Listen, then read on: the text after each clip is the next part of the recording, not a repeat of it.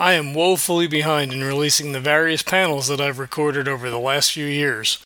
In an effort to get on track, we have for you a panel recorded at the Rincon Gaming Convention in 2018 called Inclusivity in Gaming. For some reason, this causes some consternation in certain circles of the gaming community, which I have to say is quite baffling to me. Unfortunately, it's a deeper issue than just having different people than yourself at the gaming table, as our panelists will discuss. Before we jump into the panel, I do want to mention, however, that we are currently running a giveaway sponsored by our friends over at Deep Dark Designs. They have graciously provided a copy of Legendary Adventures Harrowing Heights. It's a D&D 5e adventure spanning levels 1 through 5. It features the humble kobold as the main adversary in much the same way that Paizo used goblins in the Rise of the Rune Lords adventure path. Head on over to legendsoftabletop.com for more information.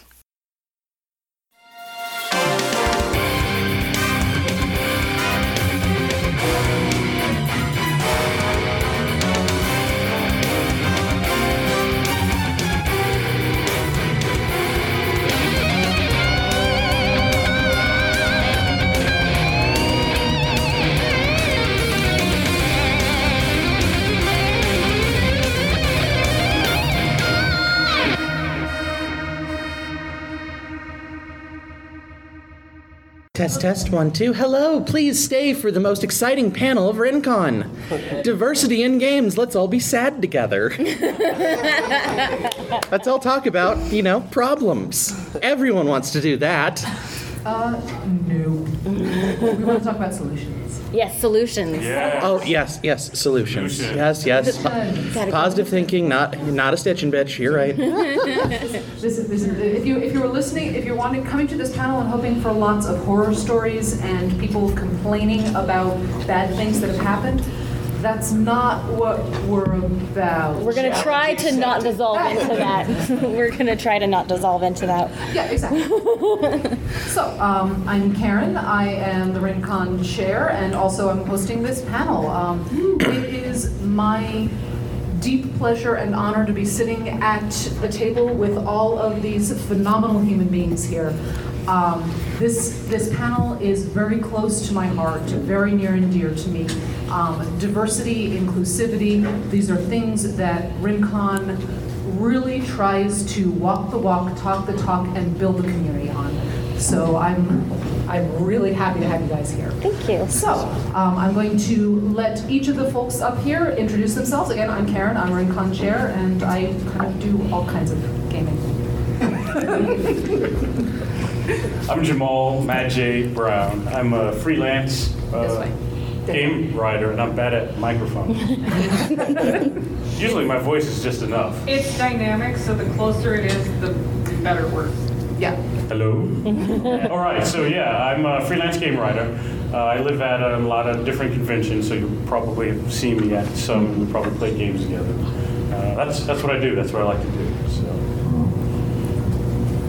Hi, I'm Camden Wright. I write weird games that make people cry. I write for Gnome Stew as well, and I'm just happy to be here. I'm Jamie Kearns, and I head up Do Better Gaming. We are focused on bringing more diversity and inclusivity into gaming by doing small, very specialized events for women, minorities, anybody who's been marginalized, autistic youth, and people with disabilities. Hello, my name is Aaron Lee Escobedo. I've been a tabletop gamer for 20 years now. I worked as a media adjunct with Sealy Studios Pulp Gamer Media for 5 years, and I am now a published board game designer. My first design actually came out this week. It's called Meltwater. Congratulations. Aw, thank you.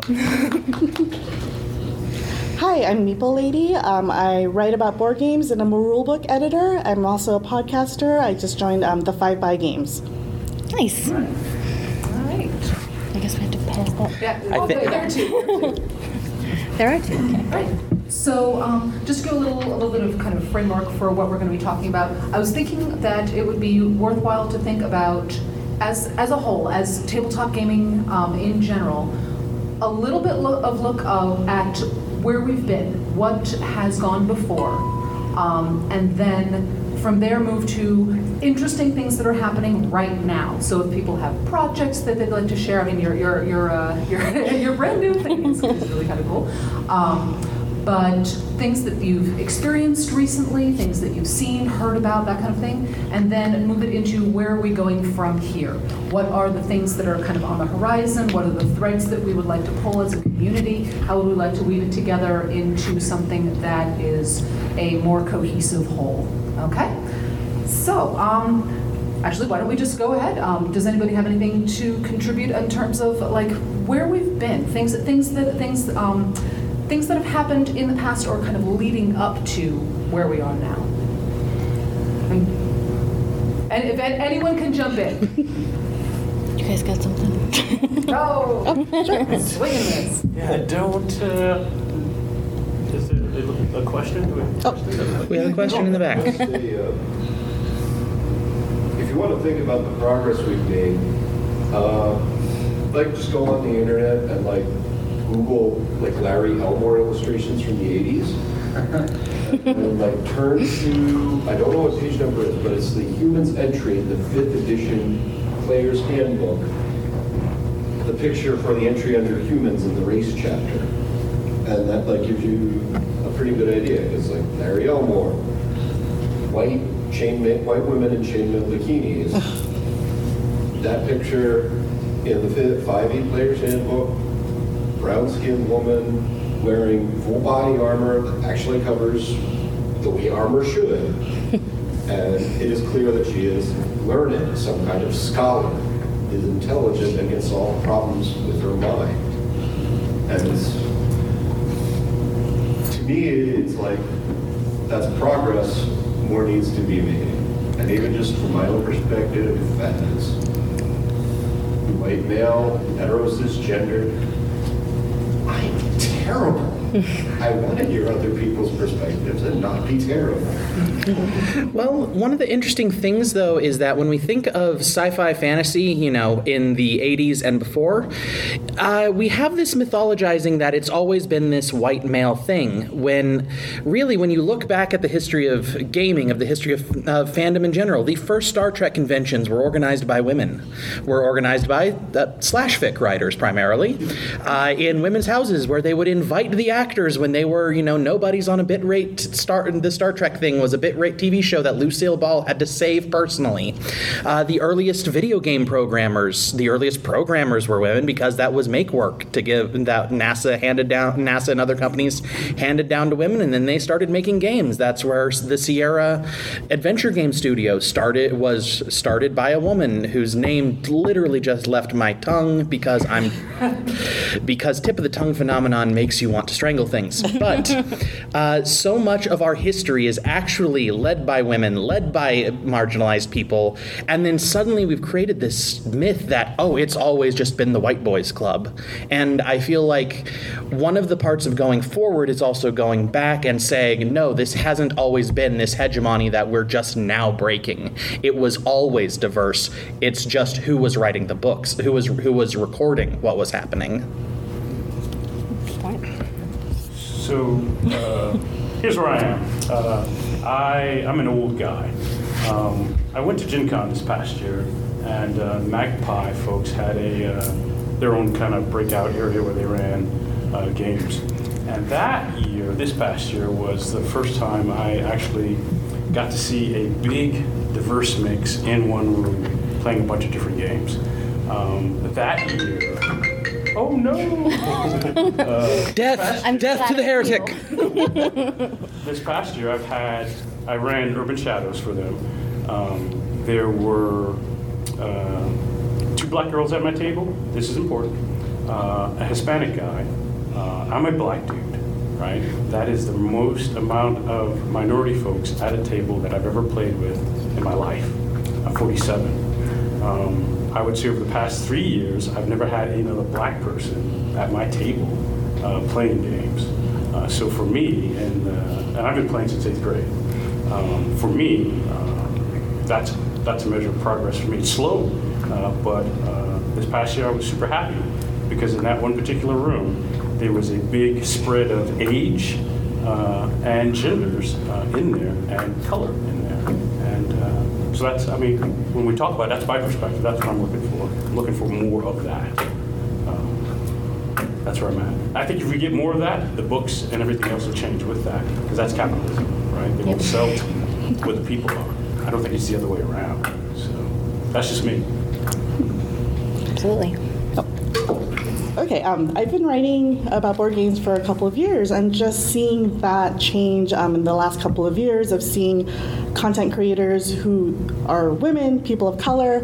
I'm an Asian American woman, and there are not that too many of us. I feel like in this board game world, we don't have that history of like growing up playing Dungeons and Dragons and everything. So everything to me has been completely new. And then I play a lot of war games, so I totally stick out in a group of war gamers.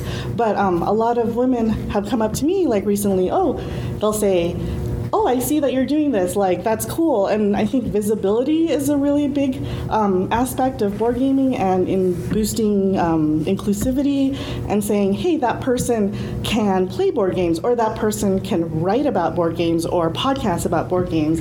And I think that's really cool that I've seen in the past few years, I guess. Definitely.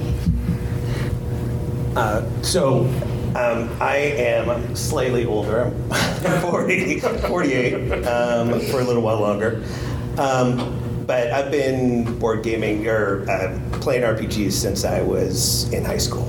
And when I look back at the time when I was a kid, I remember being asked, I'm a biracial man, and I remember being asked to leave a group because they didn't believe in race mixing. Fast forward to today, and earlier this year, I put up a thing on Twitter that sometimes I feel really isolated, being biracial and all the different things that means. I had 6 people track me down at Gen Con in the middle of 70,000 people, pick me out of a crowd, and say, "You made me feel less alone." And we had those conversations, and we hugged, and And I think that, once again, going back to that same thing, that visibility and being out there and that being okay. Well, I want to, and we need to water that tree. Yes. Whatever it takes to make that behavior what sticks out in people's minds, rather than the one stinky comment you got on Twitter. Yeah. That kind of thing is what we need to grow as a community, is that building, we build each other up. We promote each other's products. We talk about each other. We cross promote on each other's streams, that kind of thing. That's what, to me, is beautiful. It's just amazing. And it's something we need to do more in the industry as well. And, we've had some, trailblazers coming through lately. We've had, one of the most highly paid traditional game designers in the industry right now is Eric Lang, creator of Chaos in the Old World. He's the current head of Cool Mini or Not. And he has been he has stated that part of his mission statement as the head of Cool Mini or Not is to hire more diverse creators into that company. We've also seen a lot of independent trailblazers in the war game scene. Almost every war gamer who's hard in the hobby knows who Rachel Simmons is, one of the first trans women to really step forward and say, no, this is me. I'm not going to let who I am interfere with. I'm not going to hide who I am to save my business. Alexis Jansen in the Magic the Gathering team a few years back. It was a huge deal when she was hired as the winner of the Great Designer Search, and she is a transgender woman, and that has honestly been the thing that's allowed people like me to come into this industry. If I've managed to deceive you all, eye roll, I am a transgender woman. I began my transition 9 years ago, and it's only because of us specifically boosting these voices that we get there. The problem is that it's very easy to hire people who you already know, and honestly, if you're a white dude, most of the people you know are most people like as your best buddy who you're going to totally get a job for are going to be other white dudes, and you kind of have to make a conscious effort, by no intention, but you have to make a conscious effort to go outside and say no, I need to reach a little further past, and that's something we need to do as an industry. Absolutely. Oh, okay. Just to that point, going back to what Magic said about how it's it the other way around as well, because the industry goes to where the gamers are, right? And that's who they make games for. So it's maybe it's kind of a chicken and egg situation, but is it the depictions of people and raising those people raising their voices in the industry and changing things and kind of modeling for others, which I know you can do this, or seeing the even white guys saying oh, maybe we should not have entirely white people in the illustrations, but include some diversity in there. That then brings in those voices, or is it, which way is more important, right? So I also have a software company, and I come from a financial data processing background. So I've worked, 20, 25 years with in finance and data processing and with marketing companies. In Kansas City, there's a company called VML. And I remember I worked on, it was Indiana Jones movie with the alien heads.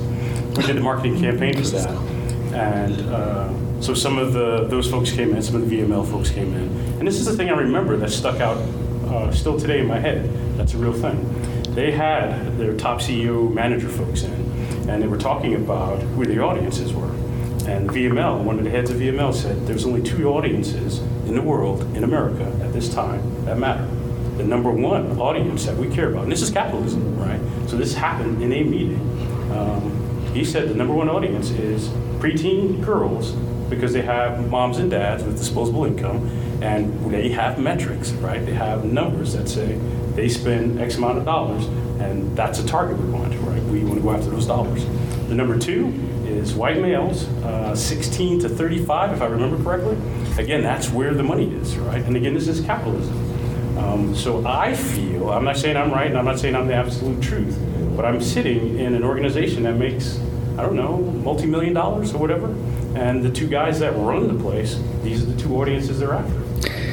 And I will say, I was at one point working for a company in this industry. I will not name names, but one of the advertisements we were asked to run was an gather investors advertisement. And one of the things that we had to say with our actual mouths, and which horrified us all, was, and we're going to target your most valuable demographic, 18 to 35-year-old males. And everyone in that room just wanted to strangle something. But, that's so just corroboration. And I believe... Oh. I guess, so my question is then, where's the responsibility? Obviously, both sides are responsible for this, but is it really possible for the market, for black people, women who want a game to, generate those numbers, right, and convince people no, we are your target demographic. Yes. Or is it incumbent on the companies to reach out to those new markets, right? Yes. So I would say, who's seen Black Panther?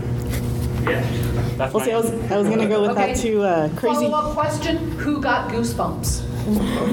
Yeah. So it's doable. Or Wonder Woman. Right? Yeah, So it's doable. Yep. I was going to... Absolutely. Can I piggyback real quick? I think this is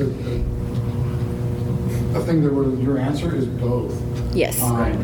The answer is yes. I applaud Karen. I model a lot of what I do out of what Rincon does.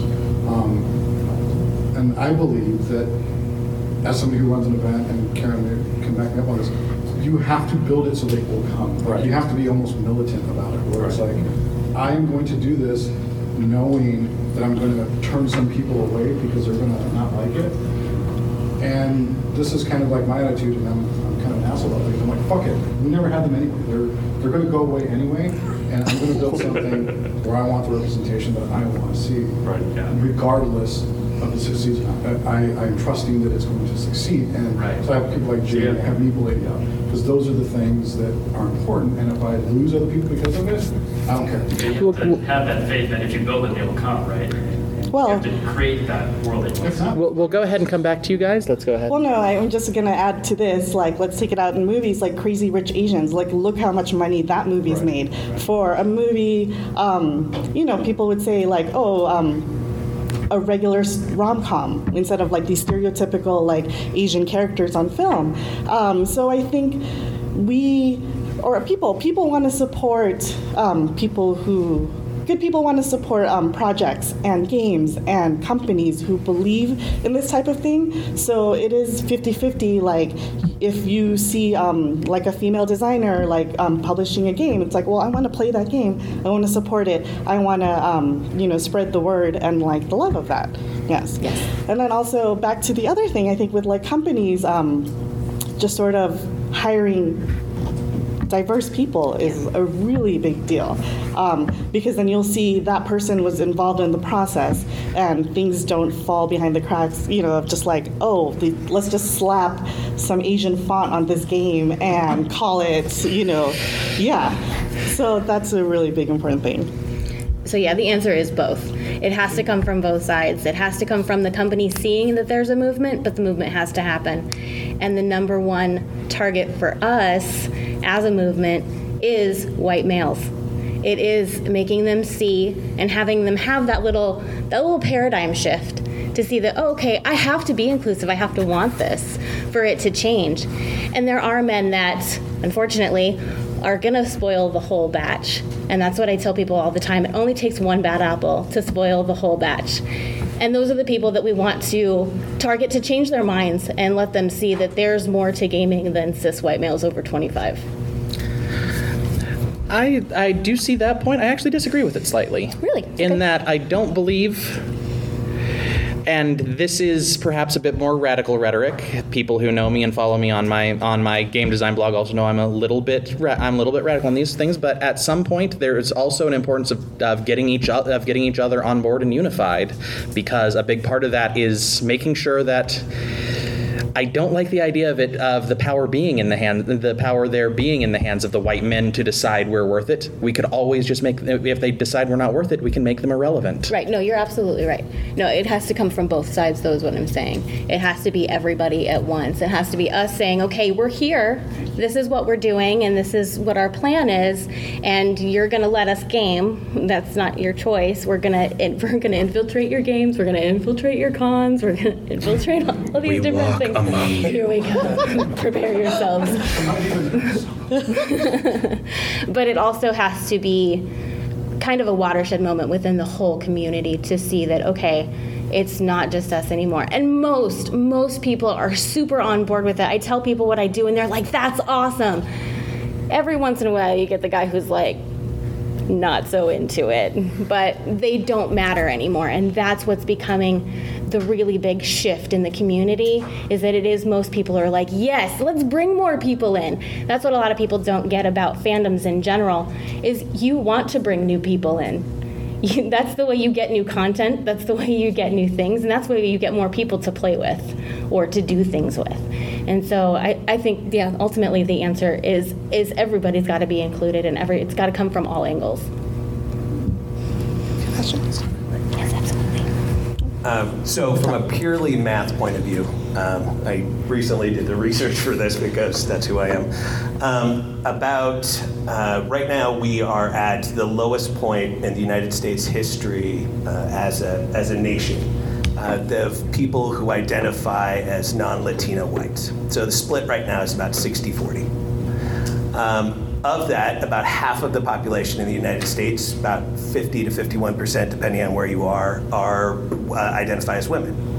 So if you look at it, we're saying that 30%, roughly 30% of the population is the majority. And numerically, that's just not true. Yeah. I mean, that's simple math. You can say whatever you want. And I mean, there's power imbalances and there's a lot of other things that go into it. But 30% is not the majority of this country. Correct. Cool. did we actually want to get to this guy's question? He's had his hand up for like 5 hours. Yeah, so if you've known me for a while, and most of you haven't, I've been complaining about capitalists doing dumb things for like 50 years. It's almost like capitalism isn't the most efficient system. Marketing to these two demographics. Right. It's like, well, that seems incredibly dumb to me.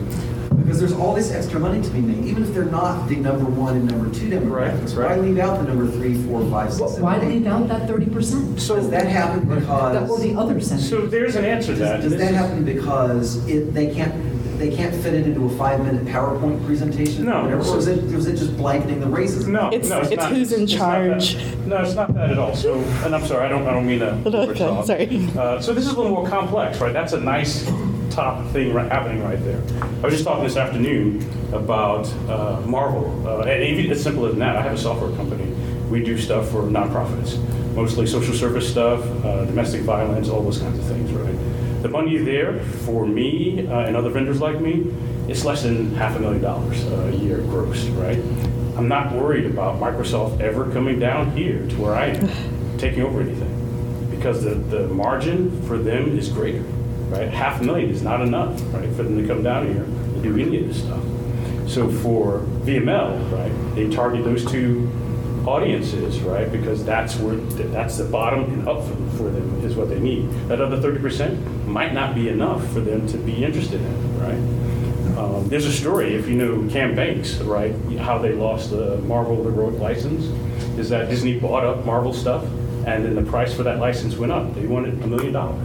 And if you know anything, most of our games, right? We don't gross $1 million, right? For Disney, it was not worth having a role-playing game if you can't give me $1 million for this license. So a lot of this is more than just, that's not enough over there, or it's that breakout over there. Follow the money. Statistics and math shade a lot of things that are decided at those levels. Yeah, it just seems boggling to me that there would be a minimum of $1 million anywhere. Why not hire some college student to make one ad that goes for such and such and so and so and just hit some tiny bit of the target Because there audience? aren't unlimited resources for these. Right. Yeah. Right, and they have to do their own optimization algorithm about what they think is best for them. Right. Whereas, I guess they're very narrowly defining what is best for them. Right.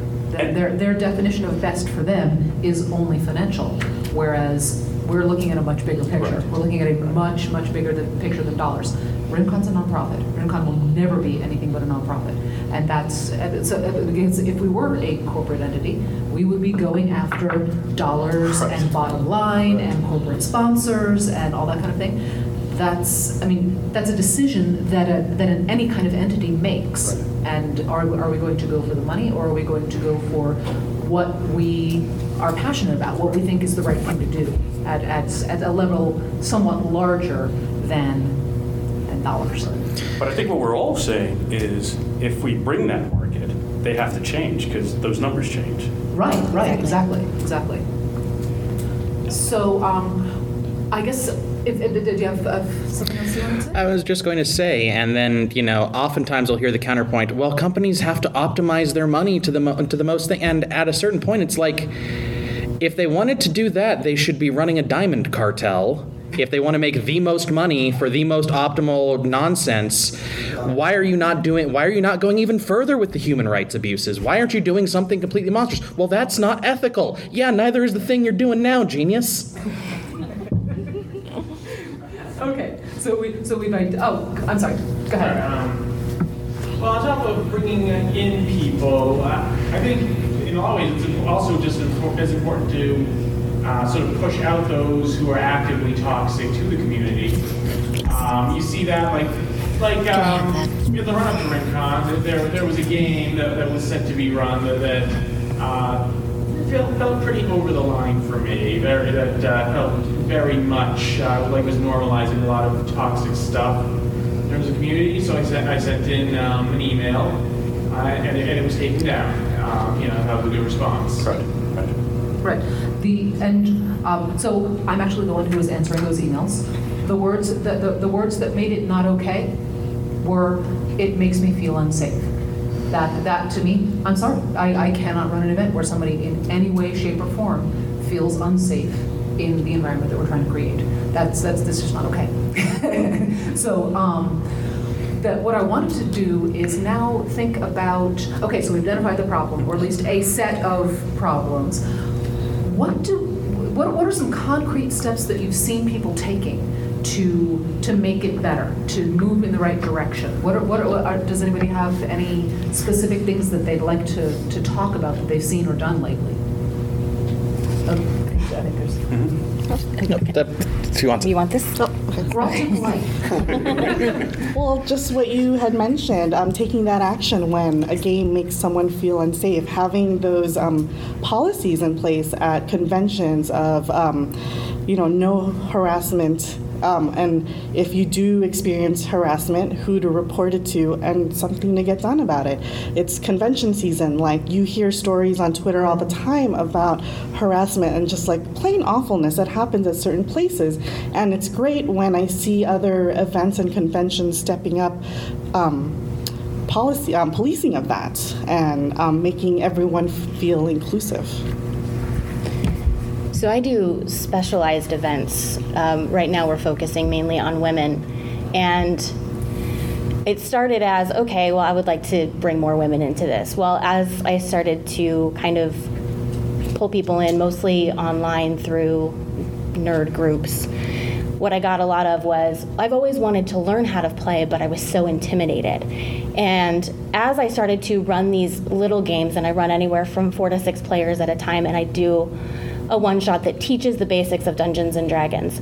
And so it's really just kind of it's really a gateway drug, if we're being honest. So I create the players and then I send them all to your cons. But what I noticed as I started to run my games was that my table is almost always less than 50% white. And I was really excited to have that happen, because if I can pull in minority women, they will pull in minority men, and then we can really kind of change the landscape. And by doing the small specialized event, we create long-term players, people who want to play and feel like they have a really solid base. And then once they leave that room, then they're more likely to pursue something in gaming. And that's a great thing we can do. I do want to head back to the thing she just said, because this is the one thing, like, all y'all white dudes in the audience, white, cis, straight, able-bodied, blah, blah, blah, blah, blah. This is the part where we'd actually like to enlist your help, because, in your groups, in your businesses, in your things like that, if I am in a company, in a profit-focused company, and I'm the one who raises my hand and says, this is a problem, I am more likely to get fired than one of you raising your hand and saying this is a problem, because I'm already kind of, by the top capitalist lizards, I'm already viewed as kind of a risk in the first place. And if I'm rocking, because, what if I drive away customers? I've actually had to have that talk before, that I was, they don't want me dealing with the customers because I might weird them out. So it's a thing. Mm-hmm. People are, I've had people say, well, we don't want to squick them out with the trans people. So that's honestly where you guys need to come in, and you have more room to make noise. Could you please make some noise for us? Because you're at less risk for doing it. Yeah, sure. I make games about empathy. When I say I make weird games that make people cry, it's a joke, but it's not a joke too. But the people that I work with, if you look in the credits of the book, the people that are there are talented without any compromise. And they are also reflective of the diversity and richness that this world has to offer. And I don't think, a lot of times it's presented as those two things are mutually exclusive, that you have to somehow, reaching out to somebody who is whatever marginalized group, you're somehow taking a step down. And I find that absolutely ridiculous. And so making those purposeful choices, everyone making those purposeful choices, is an important thing to do. I do it because it's important to me, because that's who I am as well. And I think that the reason that I make games about feelings and about empathy is it's a lot harder to kind of ignore, even in a game, an RPG, it's a lot harder to ignore the reality of a character's humanity if you're emotionally attached to them, whether that is the players or player characters or your NPCs. So the more real and connected I can make the games that I create, the better, and the better I think that empathy kind of washes out into the world around it. I don't know how to follow any of that up. I'm from Kansas City, so back home I try to eat my own dog food. I try to stay visible. I try to run games. I think that's the thing I'm good at. And so I organize game days back home.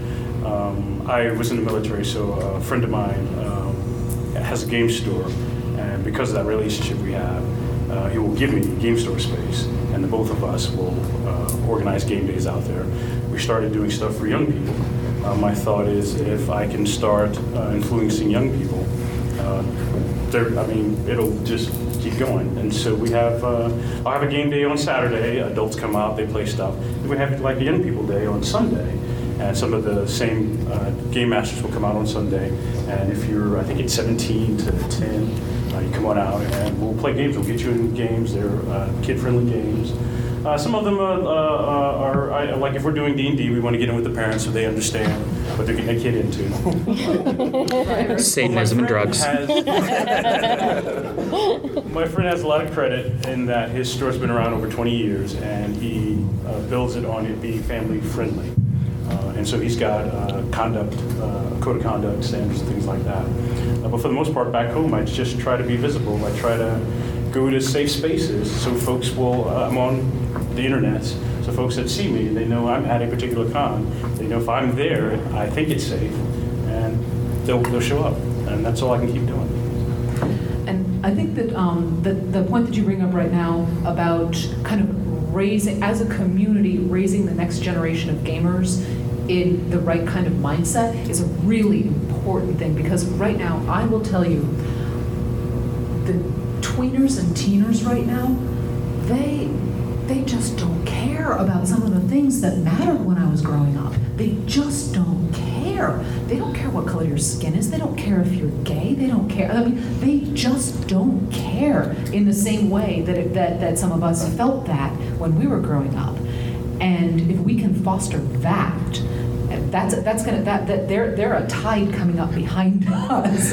That is definitely, again, that's a tree that we need to water. This is just my personal thing because I really enjoy working with kids, but it can be powerful. It can be amazingly powerful just watching these kids blossom into really great gamers and really accepting human beings.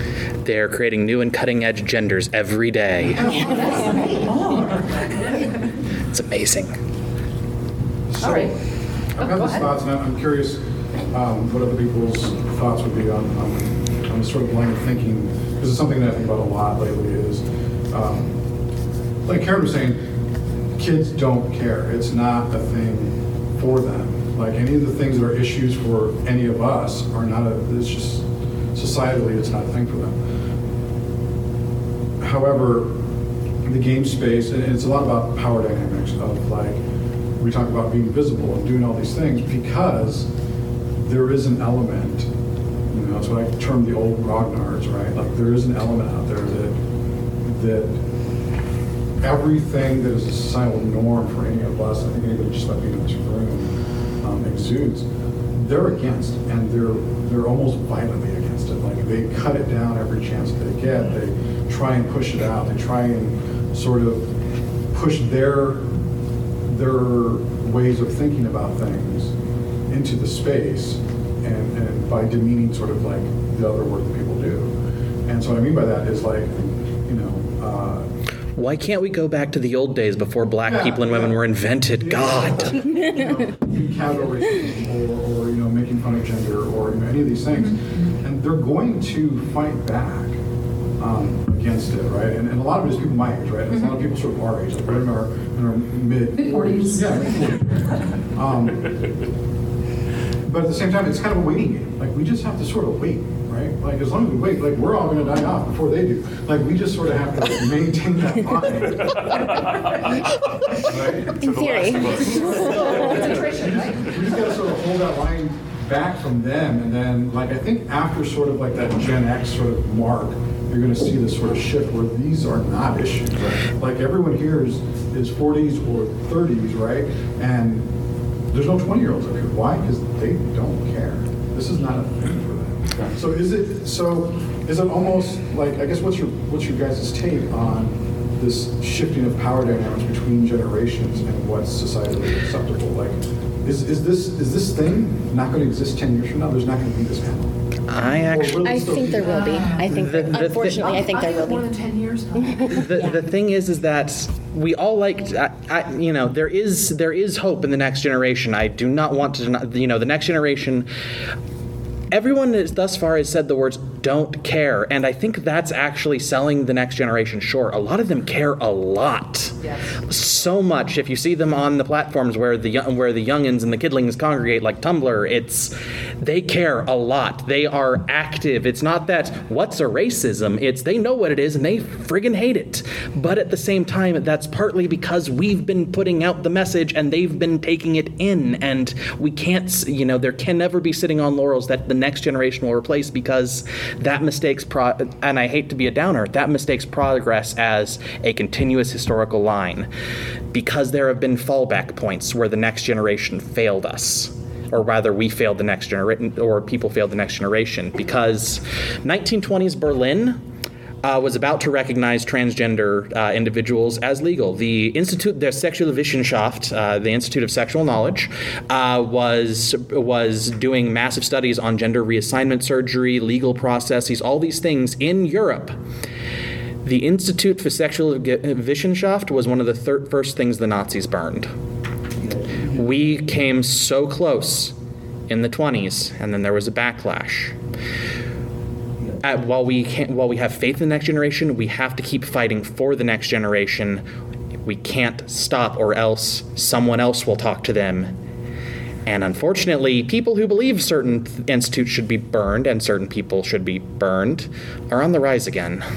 And that's depressing, and we have to fight that. Question of that? I've got something to say first. While I agree that there has been a huge shift in younger people in their 20s and younger, I think that it is irresponsible to treat it like it is this magical thing that is gone. As a father of 2 kids, I've certainly watched my own children be targeted for the most ridiculous things. It is not as prevalent and it is not as supported by school administration and some things like that it has in the past. But to say that it is gone, I think is irresponsible. And something we should note is that the people we hate are targeting those kids too. Mm-hmm. There has been big news about the front that, young people are on Tumblr. They're also on 4chan, and Stormfront recruits on 4chan. And other places of the internet, white supremacists, male, women exclusionists, red pillars have been trying to recruit the kids and trying to use. And so, the fight is not winning itself. We have to win it. No, I was gonna agree with all of that. We can't wait for the grognards to die because they have their own vessels to recruit members of the next generation. And they are going to give them the wealth and power they've been hoarding to, bludgeon people the way they have in the past. Right. So we have to be proactive.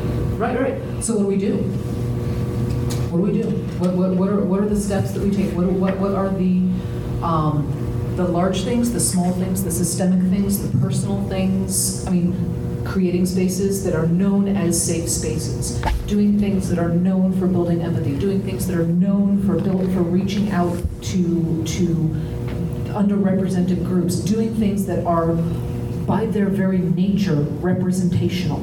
Hi, I'm this, and I'm doing my thing. Okay. Start over there. I'll go this way. Yeah, to that point, I really like the idea of the women's space, for example. I think it's a great idea, and from everything in my understanding is like there's a lot of obstacles that I'm not aware of, and obstacles that I've been told about, and that I can't address. Right, I can't a lot of them are invisible to me, and so the women's space is like it's other people who know what you're going through and can actually address that stuff. So, but I want to be an ally, but I have this catch-22 of I want to be inclusive, but how can I show that, or how can I create that in space, and what can I do? And part of it is just signaling, because no matter how much I say, actually I want to hear your feedback, and I want to know about these obstacles, and I want to change.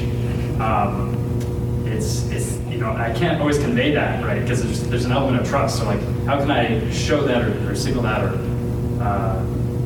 how can I get people to help me help you kind of thing, and get it going? I think you're getting down to one of the biggest things that that kind of an overarching theme that I get from a lot of discussions on this type of thing. It's all about it's about communication. Yeah. It's about what do you need, and no. If you need to tell me 10 times, please tell me 10 times in 10 different ways, because clearly I didn't hear it the first time, and I still want to hear. Just being very forthright about your desire to be better, to keep growing, and that kind of thing. So I think that you've already taken the first step. When you kind of open yourself up to that, it really changes your energy. And I know that sounds really we're gonna use some crystals now and stuff too. No, but it really does kind of open yourself up to inviting those things in. And when you're in a situation, I know that as humans we're really bad at this, but really just ask, what can I do? And it sounds really cliche, it starts at home. There's this big thing happening in Washington right now, and what I'm seeing on the Facebook feeds a lot is men are finally starting to realize, okay, it's not enough for me to not be the perpetrator. I have to actually fight. I have to actually, when I see it, I have to call it out. And what I see a lot in the community that is starting to change is if you're at a table and somebody says something sexist, somebody says something racist, xenophobic, transphobic, whatever it is, if nobody says anything, everybody's guilty. So it's really just speaking up. And, to piggyback on that, it is great to ask those questions. Part of what builds trust is track record. And, that's something that's hard to do starting from zero, but it is, the more you show that you're not only listening, you're implementing, the more people are going to trust you and talk to you. It's a big part of it. And, making sure you're doing the things like if someone says something terrible at the game table about women, you don't let that slide. And honestly, sometimes it's hard for us to be the ones who say that shouldn't fly, because of course we would. I hate to put it that way, but of course we'd complain. We need someone who doesn't have a vested interest to complain to make it a moral issue, honestly. We had a question in the back. Oh, I was just going to say, I think the best way to, support women, people of color, LGBT people, gamers, etc., is to put your money where your mouth is. Actually, invest in their content, support their Patreon, support their Kickstarters, amplify their work, share it. Buy Meltwater at hollandspiele.com for $35. And again, and not everybody can buy every single game by an underrepresented minority out there. I don't have that kind of disposable income, but I can tweet it, I can tell my friends about it, as a con chair, I've got a pretty big platform. As game developers and community people and people who have blogs and web presences, we can do this. We can keep shouting. So I have a question sort of following up on that, and this is something that I think, everyone except for Karen can help answer, because Karen's going to have a different kind of outlook because we come from sort of the same space. But one of the things, signaling is important. Letting people know that this is a thing is important. I think it's also incumbent on the underrepresented people to signal to other people that this is the place that does these things.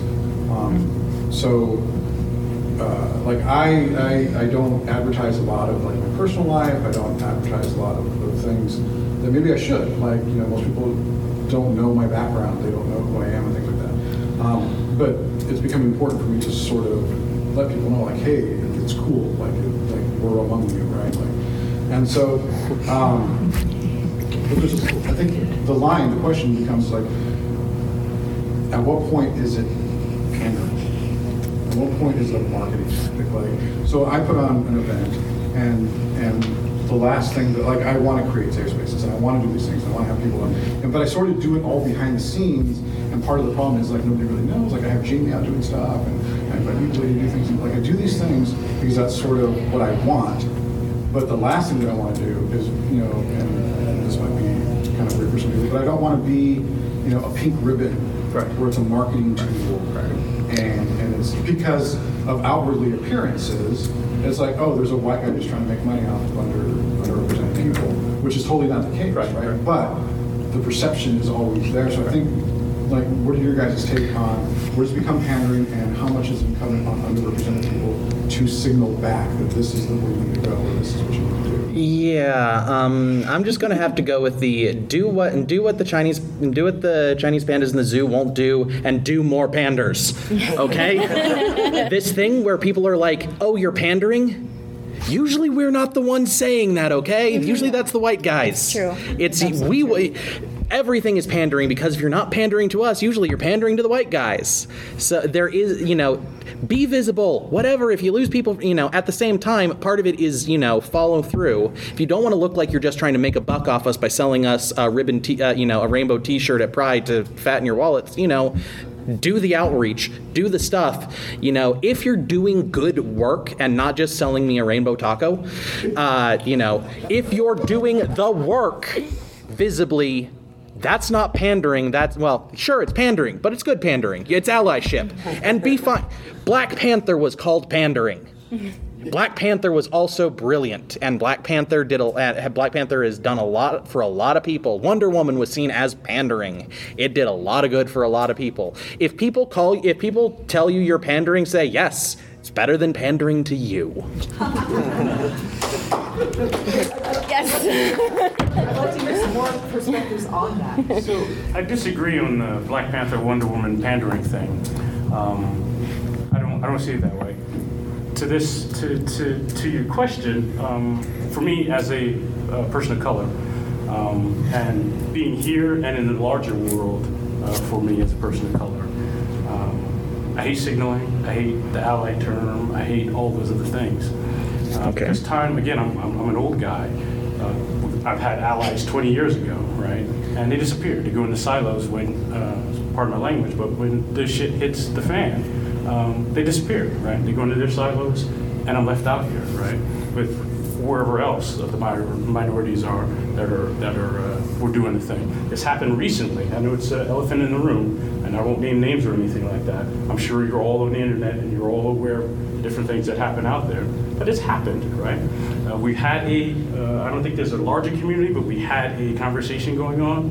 Then the shit hits the fan, and everybody goes into their little silos, and the folks that were out here doing stuff, particularly in the indie community, the minorities are left, or the others are left out with none of these big silos to go back to. So I would say, when shit gets hard, stay in there, right? Because I'm going to be out here, right? I'm going to be doing what I can. I'll be trying to help with the catastrophe whenever it falls out, right? I could use some help too. Don't run back into the silos, because every time that happens, when you say I want to be an ally, I'm like, yeah, whatever, because I don't know what that means. It doesn't mean the same thing I would like it to mean. I've got kids too, and we've had conversations, right? And they ask, how do I know, right? When my kids are all three of my kids are biracial, and they ask, how do I know, who to trust, or who do I hang out with? Because they get it from both sides. They're not black enough, right? And they're not white enough, right? And so I have those conversations, right? And I tell them what my dad told me, and that's, you can only judge them by what they do, right? Forget what they say, right? watch what they do when the shit hits the fan. That's the only thing that counts. When it's happy and rainbows and sunny, I don't know who you are, right? We've got our easy mask on. Everything's beautiful. But when it's hard, right, that's who we are when it's hard. So I would say keep plugging away. When it's hard, that's when it counts. So I've heard it said along those same lines. If it's not going to cost you some social currency to do it, it doesn't have as much value. Right. That if it's going to if it might cost you a friendship, if it might cost you a job, if it might cost you something, that's when it really matters. That's when it matters. Absolutely. I mean, that's kind of what I'm saying earlier. Like, you have to be almost built about like, I'm willing to have 10 less people at my event because I'm saying like this is a space where I deliberately want a thing. If you don't like it, that's cool. There are a lot of other places for you to go to. Right. But mine's not one of them. But the struggle is, at what point is it like, my name and nothing says anything that I am mostly Mexican. Like, I have the whitest name in the world, Jim Miller, right? Right. But like I was telling Mark earlier, I don't speak English to my mom, right? And I'm this color because Spaniards, right? Like, my mom is whiter than I am, and she's from Mexico. Her English is terrible. And it's now that I'm like, well, I don't know if I should really, like, is it pandering if I'm saying, like, look, I want more, Latinos in my convention. I want more women in my convention. And the struggle is always like, at what point is it pandering? At what point is it like, oh, he's just trying to gather $1 or $2 instead of, not $3. Yeah, I think if it's coming from a real place, when people question it, you have an authentic answer, and we can feel that, right? Yes. I think if it's not authentic, people can pick up on that. And I think you're right. I think it's absolutely about your intention. You're not coming after it for the dollars. You're not coming after it to further yourself. Obviously, we all want our conventions to grow. We want our businesses to grow. We want to ultimately be financially stable, but there's not a lot of that in this industry. but I mean, if you're trying to just further your truth and you're bringing people in with the intention of, I want more diversity, I don't think that that's pandering. I'll let you go first. And I think in the long run, most of us know what's authentic or not. We know what people's end games are for different events. And if we show up and have a great time, then we know that it was genuine. And it's all about that experience, having that great experience. If the event was horrible and you didn't feel respected or treated well, then we'll know what your bottom line was. And yeah, that's all true. The one thing I would like to add is I just wanted to pick up what he said and what you said. You said you're willing to lose 10 more people at the convention. Are you willing to lose 100? Are you willing to lose 1,000? Are you willing to have Gamergate protesting outside your door? Are you willing to have people shouting at you, calling you the worst words you can think of? And at some point, how far will you go for us is kind of the. And honestly, I'm not even asking you at this point because you are one of us. But but at the same time, everyone, it's how much, how deep in the trenches are you willing to go? And that's what we're judging. So we are just about at the end of the time frame right now. I wanted to end with a quotation from a book that I was just rereading. It's called Girls Who Game, and Girls Who Game. It's a collection of essays from women in tabletop gaming, and the quotation from it really hit home for me. The last sentence in the essay was, "Make the kind of heroes you needed when you were 10." I would like to add that and be the kind of heroes that you needed when you were 10. I think that really is kind of what we all needed to do. So representation matters, obviously. Fostering community matters, and just be who you would have liked to have known when you were 10. Would that have helped? Yeah. Would that have helped? I would even say, I'm loud. I don't think any of us actually needed a microphone. I'm talking quietly. Close up to the people who right. So I would say even more, if you are out there in a privileged position be the person that I needed when I was 10. Be the person that steps up and in those tough times that doesn't walk away when things get ugly and is the rock that holds the line. Be the person that you might have needed when you were 10 instead of, leaving all that work up to us. Yep. Nice. All right. Well, thank you very much for coming. We really, again, appreciate your time, appreciate your participation, and again, you guys are awesome. You're awesome. Thank you.